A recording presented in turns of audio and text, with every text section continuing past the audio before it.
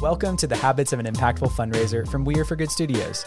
This limited podcast series is designed to help you get clarity for your role within a nonprofit and help you build the habits that lead to long-term growth to find balance along the journey. Today, we're diving in to the habits of an impactful nonprofit event and experience. And if you are new to knowing who the Matthew Helmer is, let me give you just a little bit of background. He's known as the Unicorn, and he joined the DRG group, and he's got decades of experience as a donor relations practitioner and organizational leader. And he's going to give you the 411 on everything you need to know. So Matthew, welcome back to our house. We're so excited you're here. Yay! I'm so excited to be here. We're leaning into this Habits of an Impactful Fundraiser series. And this particular week, we wanted to talk about events and experience. And it's not because we want you to think siloed. We really want this whole conversation to be like, how do you build a dynamic team where everybody feels really core to the work that's happening? So we get really clear on the habits that matter and kind of the right questions to be asking if you're leaning into that role, if you're leading that role. And so that's where I want to start the conversation today, Matthew. Like, give us some tone setting. Like, as you think about events and experience, what's the bigger right question to ask? Like, what are you really trying to accomplish with this before we get into all the tactical type stuff? Yeah. Thank you for that, because it is so much about the big picture, John and Becky, you know this, right? But events are all of these little components, sometimes big, but like checklists and things that are coming together to make the experience happen.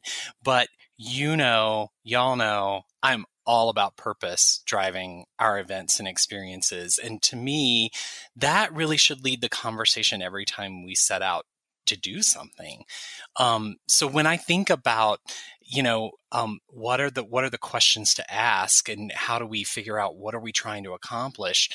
I have so many questions. I love to ask questions and dive in, but some of my favorite really focus on the outcomes of the event experience. They don't focus on necessarily the choices that we have to make to make that experience come together, the things that we're going to check off a list. It's where we start is, what is that end result? What do we want our donors to learn? What do we want them to feel? What do we want them to experience? Ultimately, I think about, what do we want them to care about? Because that's the point of bringing an experience to life, whether that's in person or that's online.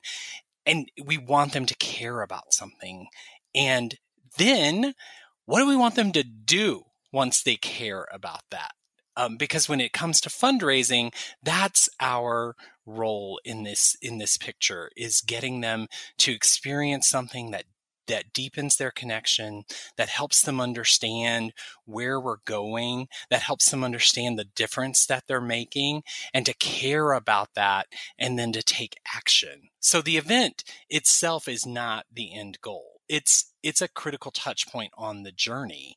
It's this opportunity to create this immersive environment, this experiential learning that we hope sort of takes them to the place that we want them to be after the experience. So they can learn about the impact that they're making already and what they can do going forward.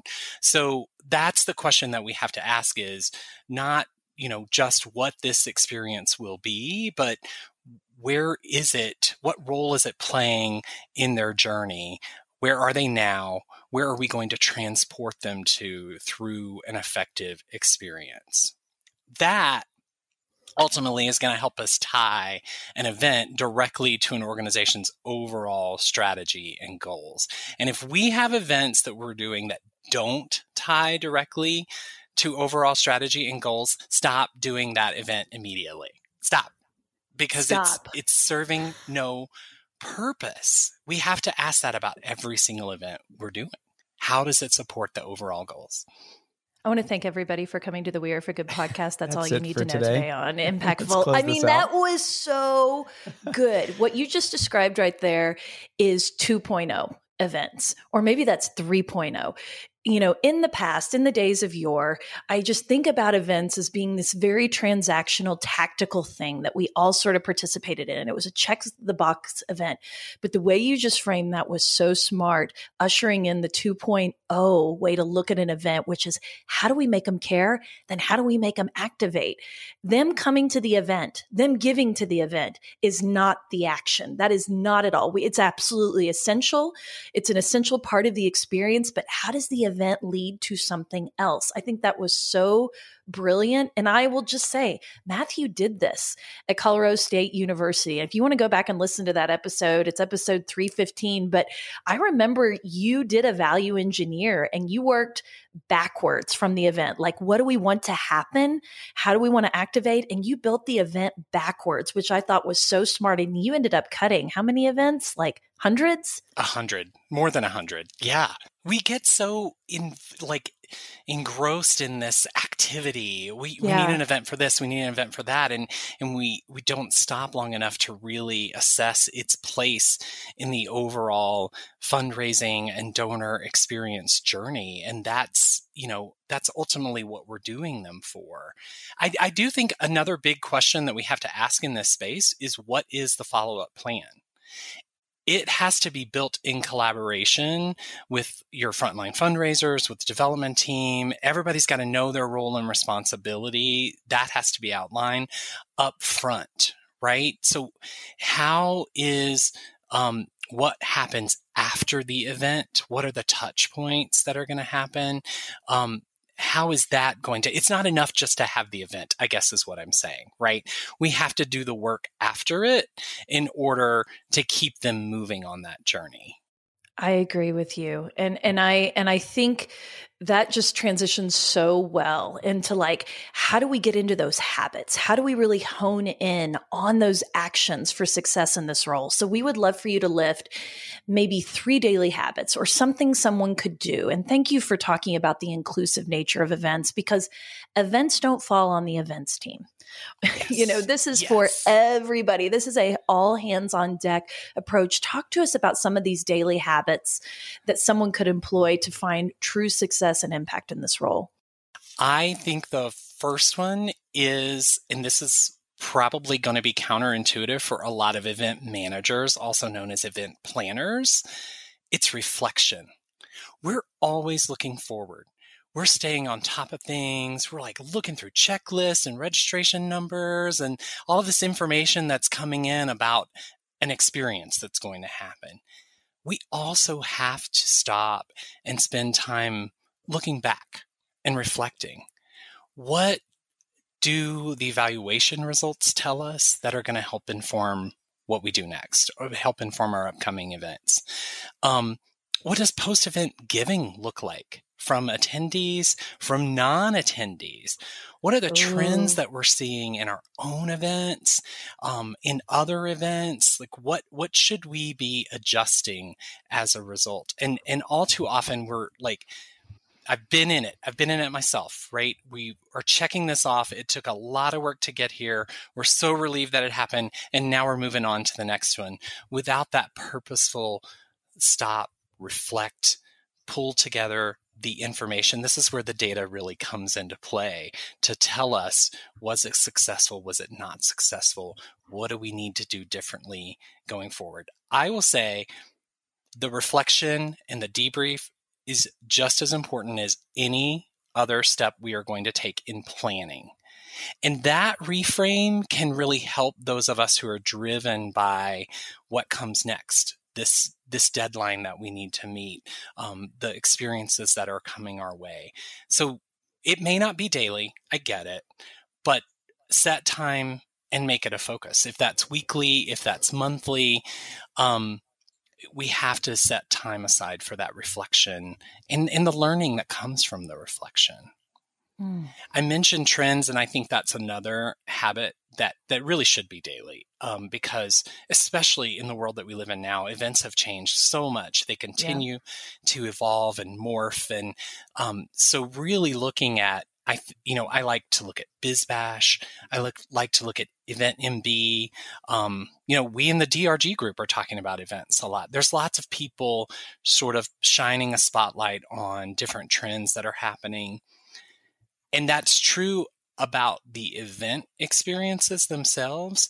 But the other trends that we have to look at are what's happening with the audiences we serve, right? What's changing about their preferences and needs? How do we incorporate that into what we do?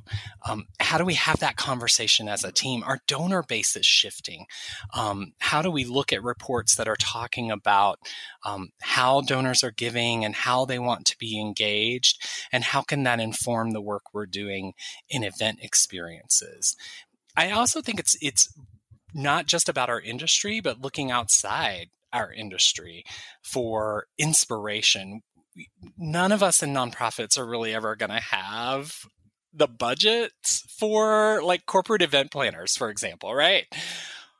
But there's so much inspiration that we can take, and then we can just glean that inspiration and adapt it to our own world. Because that's the thing to remember about donors, who are our audiences.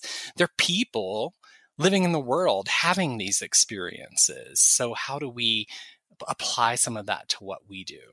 I'm so glad you went there, Matthew, because it is so critical that we look outside of our silos, and I think this is a great point that you bring up, because especially those in a smaller community. In Oklahoma City, 1 million people, but it's still like the same event venue, the same salads, the same program flow. And it's like, if we don't start looking outside of the walls, like, people are fatigued. Like, how can you create something remarkable? Is you have to do something that they would remark upon, which is just different than the status quo, And so thank you for calling that out. I think that applies to everything, by the way. I so agree. When I think specifically too about leaders in this space, but this is true for anybody, because you can lead from any position that you're in, right? That third habit for me is people. It's about checking in with the team. That's a daily action for success. Just understanding, how are the humans, right, that are behind this production machine, that are the magic makers pulling all of this together, driving these experiences. Are we attending to their growth, understanding what's challenging them, what's inspiring them, helping them to not get stuck in the we're going back to the same venue, we're serving the same menu, because people are driving those choices, and how do we connect with them and help ensure that they are staying inspired and looking outside of their own sort of tunnel vision and world. So many, I think, of our conversations become task-oriented because it can be such a task-driven part of the industry. But ultimately, it's a relationship and people-based industry, and events themselves are about connecting people.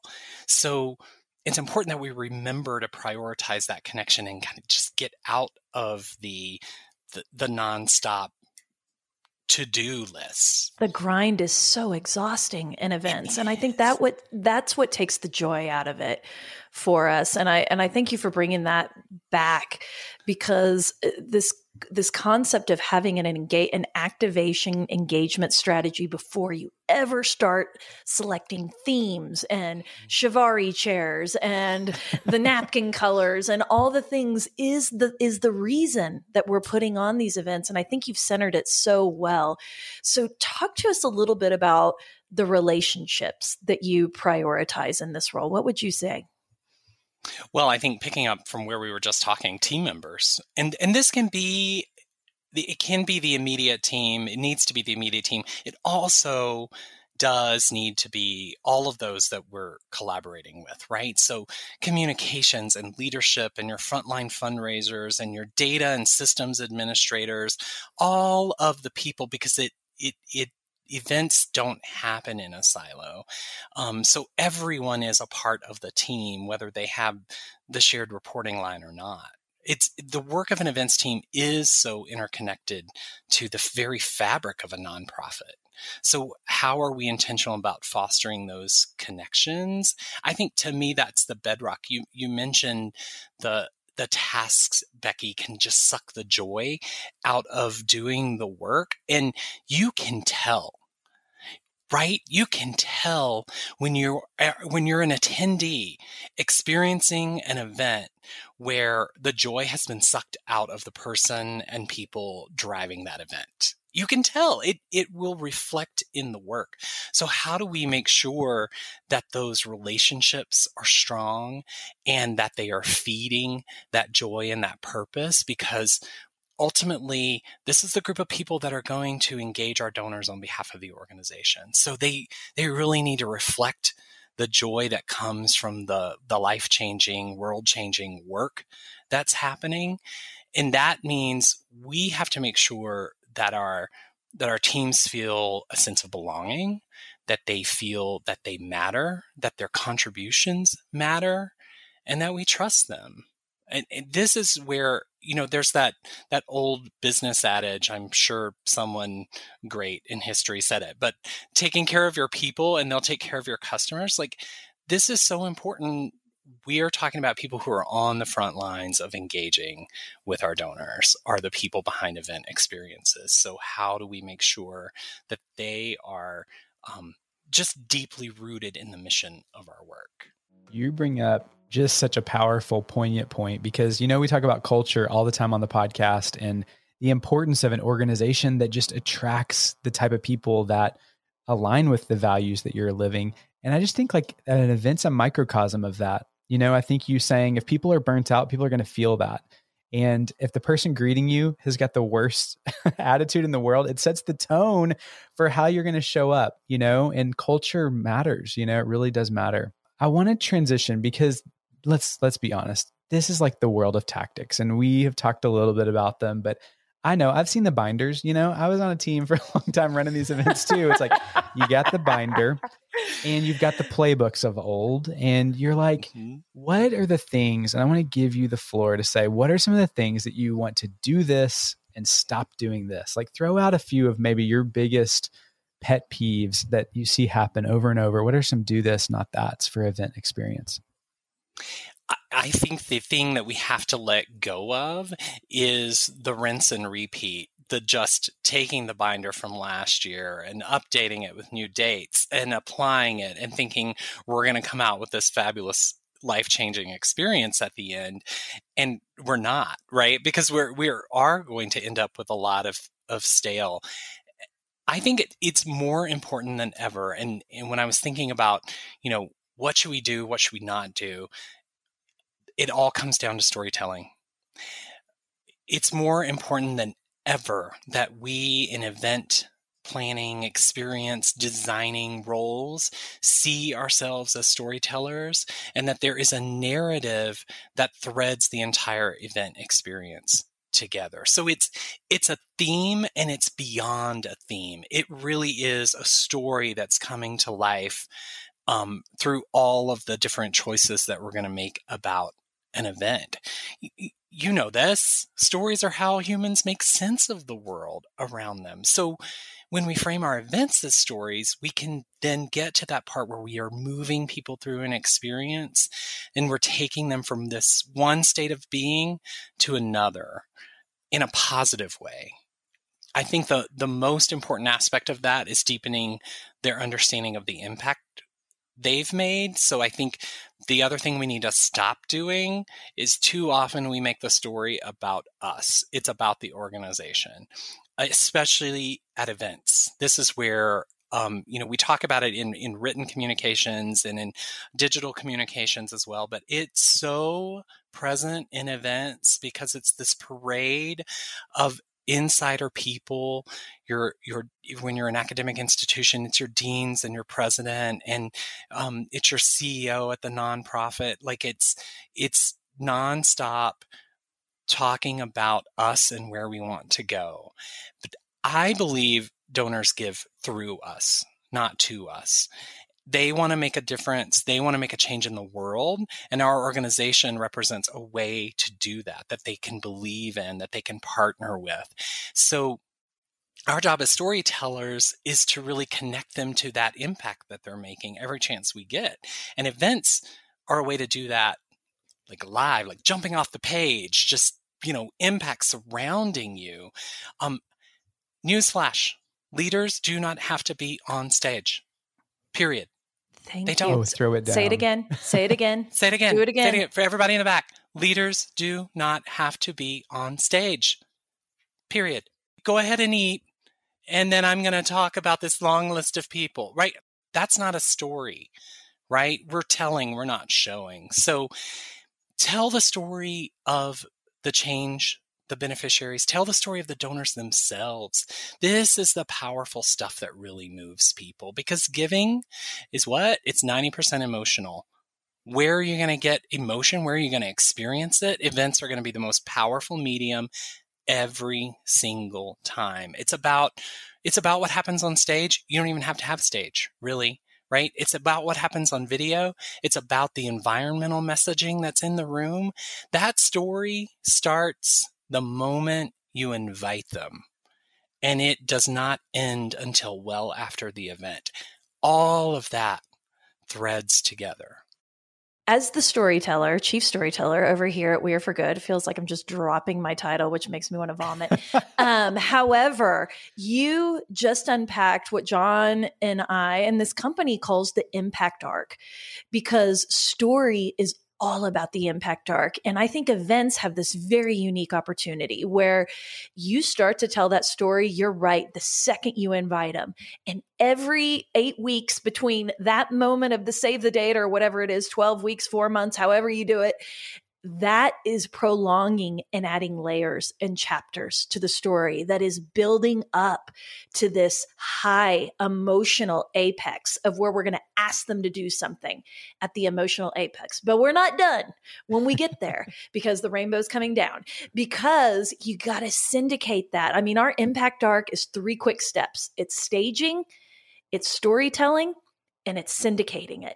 And so think about the story even at the event. It doesn't even have to be somebody talking. It could be a poster. It could be an image. It could be the way somebody feels when they come in and see a beneficiary. You're storytelling the entire time. And the beauty of events, I swear I'm almost done, John, I'll get off my soapbox, is that you can create so much FOMO and continuity beyond the event if you can syndicate it well. Because there's a lot of people who aren't going to be in the room for your physical event. You could be, very evolved, and we're proud if you are, if you're doing hybrid events, because we think that's a way to bring in global community. But even beyond the event, you take that content that you have gathered at the event, you syndicate it out, you drop that video, you drop parts of your the speeches that are on stage, drop those quotes, get some testimonials from whoever's in the audience, whether it's a donor, whether it's a beneficiary, it could be a caseworker, a physician, whatever your habit is. There is so much content to be gleaned that the event just keeps going and going, because it was never about the event. It was always about the thing you wanted them to care about. So thank you, Matthew Helmer, for bringing that in. And I absolutely am here for that level of thinking on events moving forward. I think, to your point, it is about syndicating the content from the event and thinking about the non-attendee experience, which I do want to talk about. But it's also, it doesn't have to be a new story every time just for the event. The event itself could be part of the syndication of a larger story, and I would say should be. Right? There's stories that we tell in a newsletter. There's story that we tell on social media, and they go out and then we're done with them. Right? Think of the powerful stories we want to tell, and then think about all the different places and different ways that we can tell them. And an event, a live event, whether that's in person, online, a combination of both, is a really powerful sort of 3-dimensional way to do it. But it's the story itself is the strong pillar of what we're trying to do. We do have a saying in DRG about create once, repurpose everywhere, core. Oh, and I love that. That just, it applies here. It applies to so many things. And videotape everything you're doing. Oh my gosh. Okay, I want to move into KPIs because I got a feeling this is like an elephant in the room with events. I want to know, Matthew, what are the KPIs that matter and which are the ones we need to bless and release in the modern era? What would you say on events? What are those KPIs people should be tracking? Okay, let's start with what we need to bless and release. We missed the mark big time on this one, and we've done it for years, and we still do it. Measuring success based solely on attendance, the number of people in the room. Just getting people together is not a meaningful purpose at all. Ever. It's not. It just isn't, right? So we have to dig deeper on the attendance goals. Like, why do we have an attendance goal, right? And did we attract the people who really needed to be in the room? Whether that's a fundraiser or whether it's a recognition event, having certain people in the room will make a difference in whether or not we accomplish our goals. So segmentation is important. Target messaging and marketing is important. Measuring, like, not just the number, but what's behind the number. That's the KPI that matters. And then, this is where I wanted to talk about the non-attendee experience. We got to go beyond the people who are in the room or on the screen in our online events world. How well did we do with the non-attendee experience? That's a measurement we should be looking at every single time and sort of aggregate overall for our events programs. There always will be a large segment of the target audience who doesn't attend, right? What are we doing to extend the experience and the story to them? It's not as though they no longer matter. If they have a conflict, or maybe they just don't like events, or, the newest streaming whatever. I don't know what the latest rage is, right? We watch mostly kids shows, but Bridgerton, that's apparently something that keeps people from going places, But are we aspiring our non-attendees with a call to action? Are they taking action? We send out an invitation, 20% of the people respond to it, and we spend all of the rest of our time focused on them. And the 80% just disappeared and vanished. They were important enough to be included and invited. They are important enough, their relationship with our organization is important enough that we spend an equal amount of time focused on what their experience is going to be like. How are they going to be moved? How are they going to care about something that we want them to care about? So that's just a performance indicator that I feel like has been largely ignored throughout the history of time and continues to today. Most importantly, how well did we accomplish the intended outcome? That's the thing we need to be looking at. We should measure this on an individual basis, but also on an aggregate rating for all the events that we produce in one year. In my previous role, we set a goal that every event experience should result in donors feeling more connected to the organization. So we just asked that question. How well did this experience strengthen your connection? And then we measure our team's performance on that. And when it was a low score, that's where the questions begin. Then you go deeper. Then you look at the narrative feedback you're getting around, okay, why was this off the mark, right? Was it a parking challenge that helped them not experience what we wanted them to experience? Was our storytelling off? These things are going to happen, right? So those are things that we need to look at. And I think ultimately, while it's not cause and effect, we also have to look at whether event activity is making a difference in giving. So kind of looking at the trajectory of different types of attendees. You have your diehard folks that are at anytime you open the door, they show up. And you've got people who never come to event experiences. You have people who come once in a while to certain types of, you can start to create almost profiles of different types of attendees and see what their event activity is and what their giving activity is, and see if there's any correlation between those two. You're just asking such good questions. And I think like as any manager or leader that's listening to this, these are the kind of like questions you should be having with your events team, because if you make it all about the money or the attendance, you miss, did it actually accomplish what the power of event has, which is to have this experiential change or this feeling or this thing that happened as a result of being in person. So thank you for that. Like, I think the quality of questions is so good. I think one of the things I love so much about you, Matthew, is this commitment you have in your core to following data-informed strategy. And if you are gauging your event's success by attendance and by how much you've raised, you have fallen so short of what is the underpinning of why people come, why they want to stay, why they want to come back, or why they don't. And I think this survey is brilliant. And there's so much you could put in that post-event survey. I mean, talk about story, what you could gather if somebody actually wanted to share that with you. And I just thank you for pulling it back to the data and giving voice to the people and not making assumptions based on these numbers that have been somewhere lauded as the end all be all of how we measure success. And so I want to go into sustainability because I have to think that taking care of our event teams and our staff, I don't think we've done a good job of this, at least not in my 20 years in the business. Have I ever seen people be well taken care of who are executing events? And I want you to talk about how do you prioritize mental health, taking care of yourself when you have so many details? What would you say to that? Becky, you're so right. It is very much churn and burn. And I've watched teams, I've managed teams that have gone through burnout when we weren't taking care of them in the way that we could.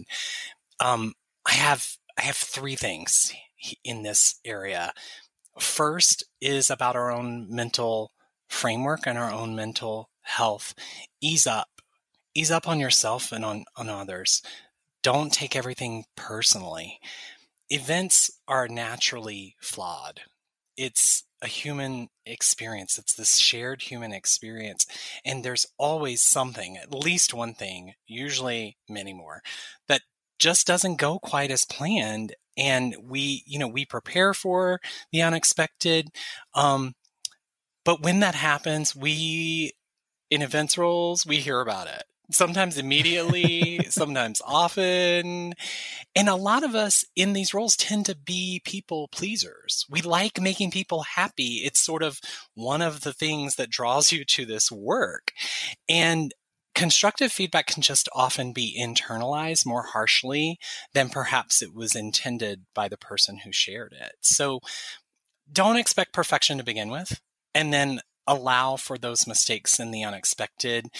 Be ready to address it, but keep it in perspective. Like, let it be what it is without having this exaggerated sense of ownership around it. And then I think there are practical things to take care of ourselves. Just taking time away for restorative activity, whatever that looks like for you. That's physical activity, it's sleeping, it's Netflixing and Bridgerton, it's connecting with friends. Our schedules can be brutal, and I think that's what leads to that burnout and the events team not being well taken care of. It's a constant on and a constant churn. So build in time to unplug and then protect it. Set those boundaries, I think, is super important. It's important for us as leaders to model this and then encourage it by where you can give time off, because there's no way an event person, manager, planner, whatever, producer, they're not working 40 hours and stopping. It just doesn't happen in the nonprofit world, especially. So, I do recommend that it not be like the day after a big event. Like, use that day to tie up the loose ends, to express gratitude, do the little things that are actually going to contaminate your restorative time, get them out of the way so that then you can really enjoy and decontaminate your restorative time. The last point, want to say that I also get that rest itself is not always the answer. I think especially for people in this area. Early in my career, I was introduced to the fish philosophy. Are you all familiar with the fish philosophy? I don't think so. No. Oh my God. Drop it here. Drop it here so first. Great. Come on. So it's based on the team at the world famous Pike Place Fish Market in Seattle. Oh, in Seattle. Pike Place Market, Yeah. right? Yeah. And so it's like a team of consultants went in, sort of studied them and their culture and like how did they get to be who they are with the flying fish and their joy of working in that smelly, stinky, cold environment, right? So there's a quote in one of the books about the market that has just stuck with me all these years. It resonates with me and with my life. And it is, the antidote to exhaustion is not necessarily rest. The antidote to exhaustion is wholeheartedness. It is those things we do half-heartedly that really wear us out. Oh my God. Holy cow. I love that. That had some Brene Brown vibes all wrapped up in that. Isn't Loving it so powerful? And to me, that comes full circle to what we were talking about at the beginning in terms of purpose, because it's those things without purpose that we are all doing half-heartedly, because there's some expectation that we're doing them, but we don't understand why. And without the why, it just breaks us down and wears us down. So find that why.